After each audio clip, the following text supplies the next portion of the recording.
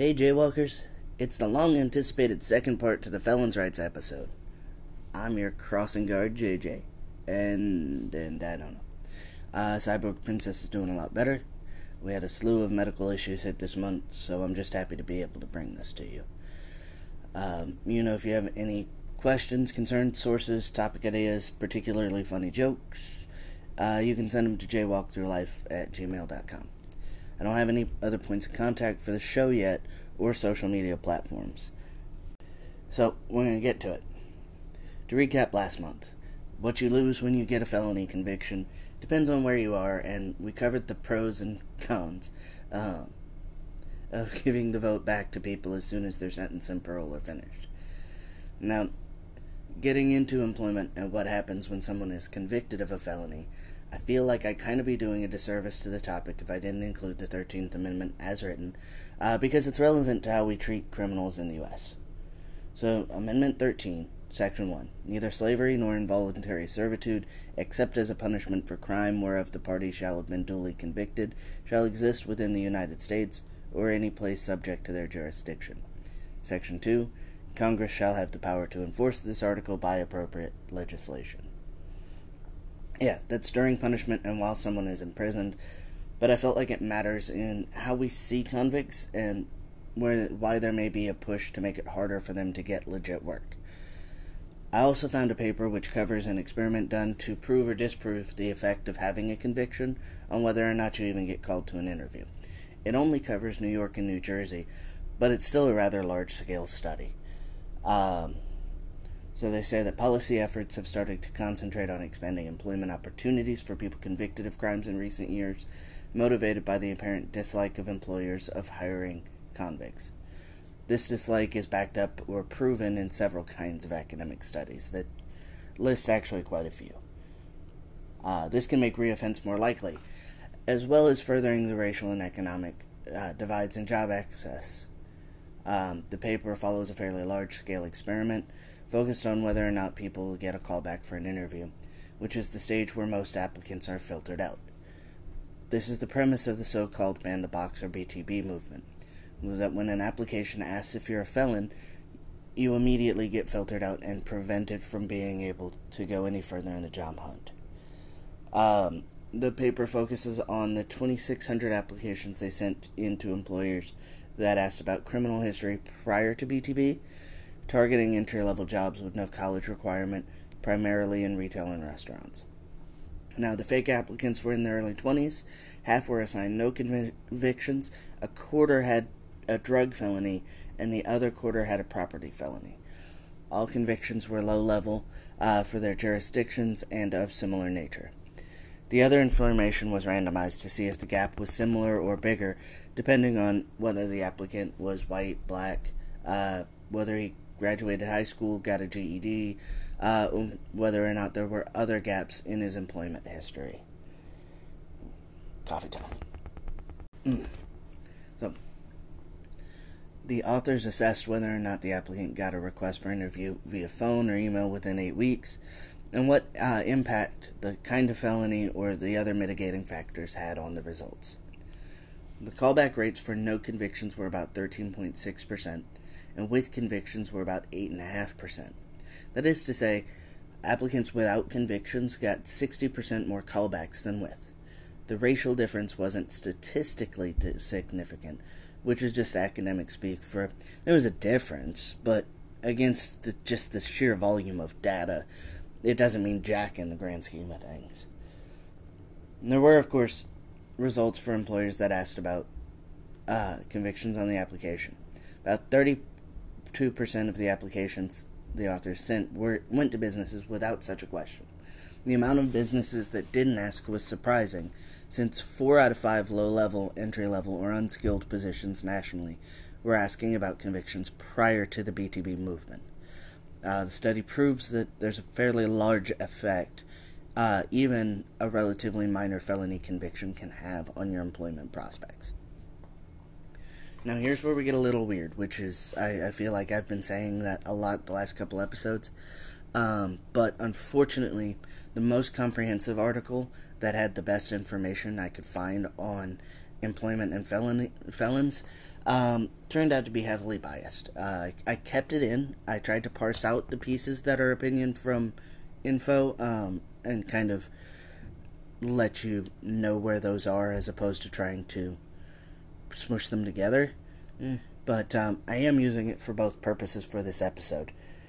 Now, nearly 1 in 3 adults in America has a criminal record, which can impact employment prospects, like to the tune of 1.7 million jobs and about $78 billion a year out of the U.S. economy at minimum. Now, occupational licenses, which can be an obstacle to job seekers without criminal convictions, can be even worse for those with. Federal and state law may actually prohibit people with certain convictions from obtaining certain licenses, and the biases an employer or licensor holds can make it even harder to get the license to get a good-paying job.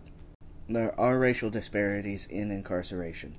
About 13% of the general population is black, but 27% of all arrests are of black people. Black men between the ages of 18 and 19 are about 12 times as likely to be incarcerated as white men of the same age, and black women are about twice as likely to be imprisoned as white women. Access to employment has shown to help reduce rates of reoffense, which can be made worse by barriers to getting things like professional licenses. Some states bar anyone convicted of a felony from being professionally or occupationally licensed, as well as allowing businesses to require good moral standing or good moral character, meaning they can disqualify you for an arrest that doesn't even lead to being charged or tried. Even states that don't explicitly allow for those requirements have minimal restrictions on the use of criminal record as a determining factor for rejecting an applicant for a license. The other big part of getting one of these licenses is money and time. There are application fees, training fees, classes, tests, and other ways to make sure that you deserve the endorsement. Now we get into blanket bans. Some states require licensing boards to reject people with serious offenses across the board. That means there's no wiggle room and no discretion. Now, from the article, for many state leaders, a statute that creates an automatic lifetime ban against anyone with a violent felony or a sex offense for an occupational license may seem reasonable. However, according to Michelle Navidad Rodriguez and Beth Avery, even assuming one's record is accurate, such categories and labels can be misleading if licensing boards do not use due diligence to examine the nature of the offense. For example, say Rodriguez and Avery, seeing an assault on a person's criminal record may imply a propensity for violence, but without knowing the circumstances of the offense, such as age, frequency, or context, an automatic denial could unfairly exclude strong applicants. In addition, frequently unreliable background checks also present grave challenges in applying blanket bans and licensing decisions. Now, in 2016, a full 56% of fingerprint reports were run for regulatory, employment, and licensing purposes. The records may bring up arrests that ended up without charge, sealed juvenile records, and issues that arose from identity theft or misidentification. Now, public health and safety do dictate that certain convictions should disqualify applicants for some kinds of jobs, but licensing authorities often lack oversight and guidance, which leads to what amounts to a blanket ban on anyone with a conviction and a general lack of transparency and predictability. Policymakers are working on addressing the barriers to employment for ex-cons in a few ways. Some states are working to make sure that any crime that would prevent licensure is relevant to the kind of license you're going for. The article says, recent, relevant, and pose a threat to public safety. Other efforts include getting rid of the vague good moral character wording and requiring a clear expectation of what actually disqualifies an applicant with a criminal record. The ability to ask the board directly if you're disqualified is also on the table, as is getting a certificate of rehabilitation from your state of conviction or resident. The piece ends with a comprehensive table of recent legislative actions taken by states to remove barriers to employment for convicts.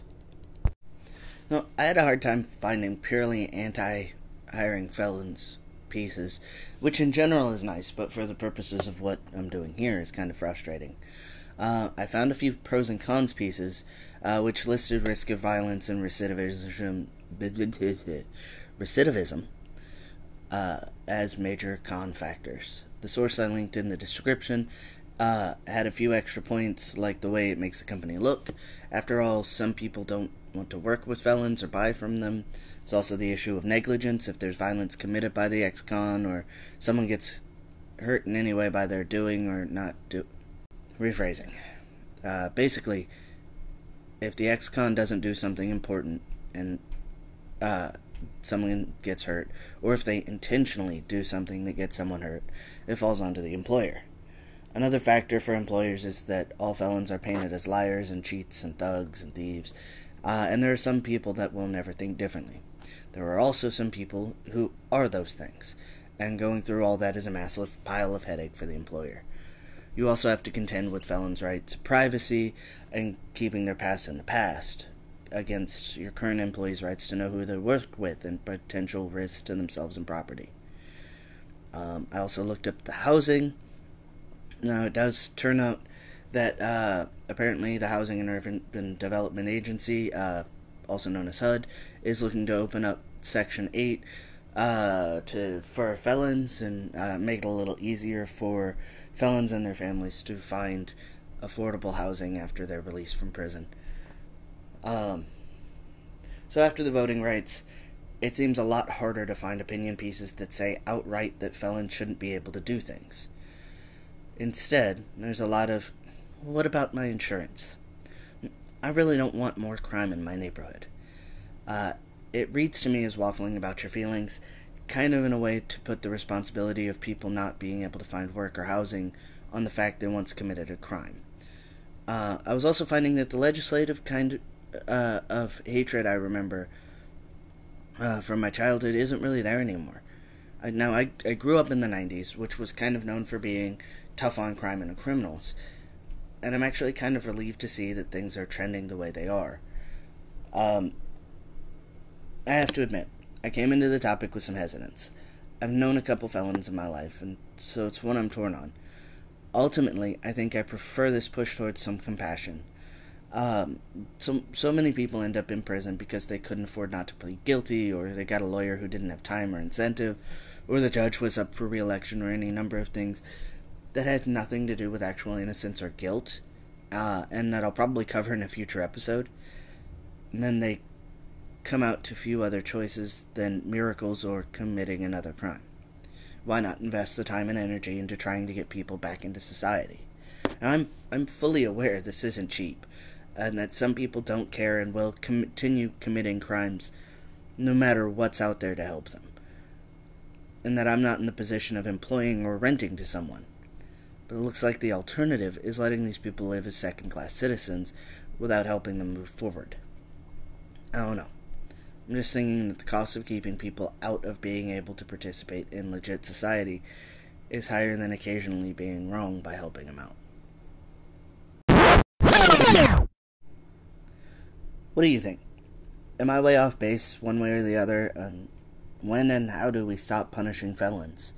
Is there a point or a good opinion piece I overlooked? Is this a terrible place to put a soap reference?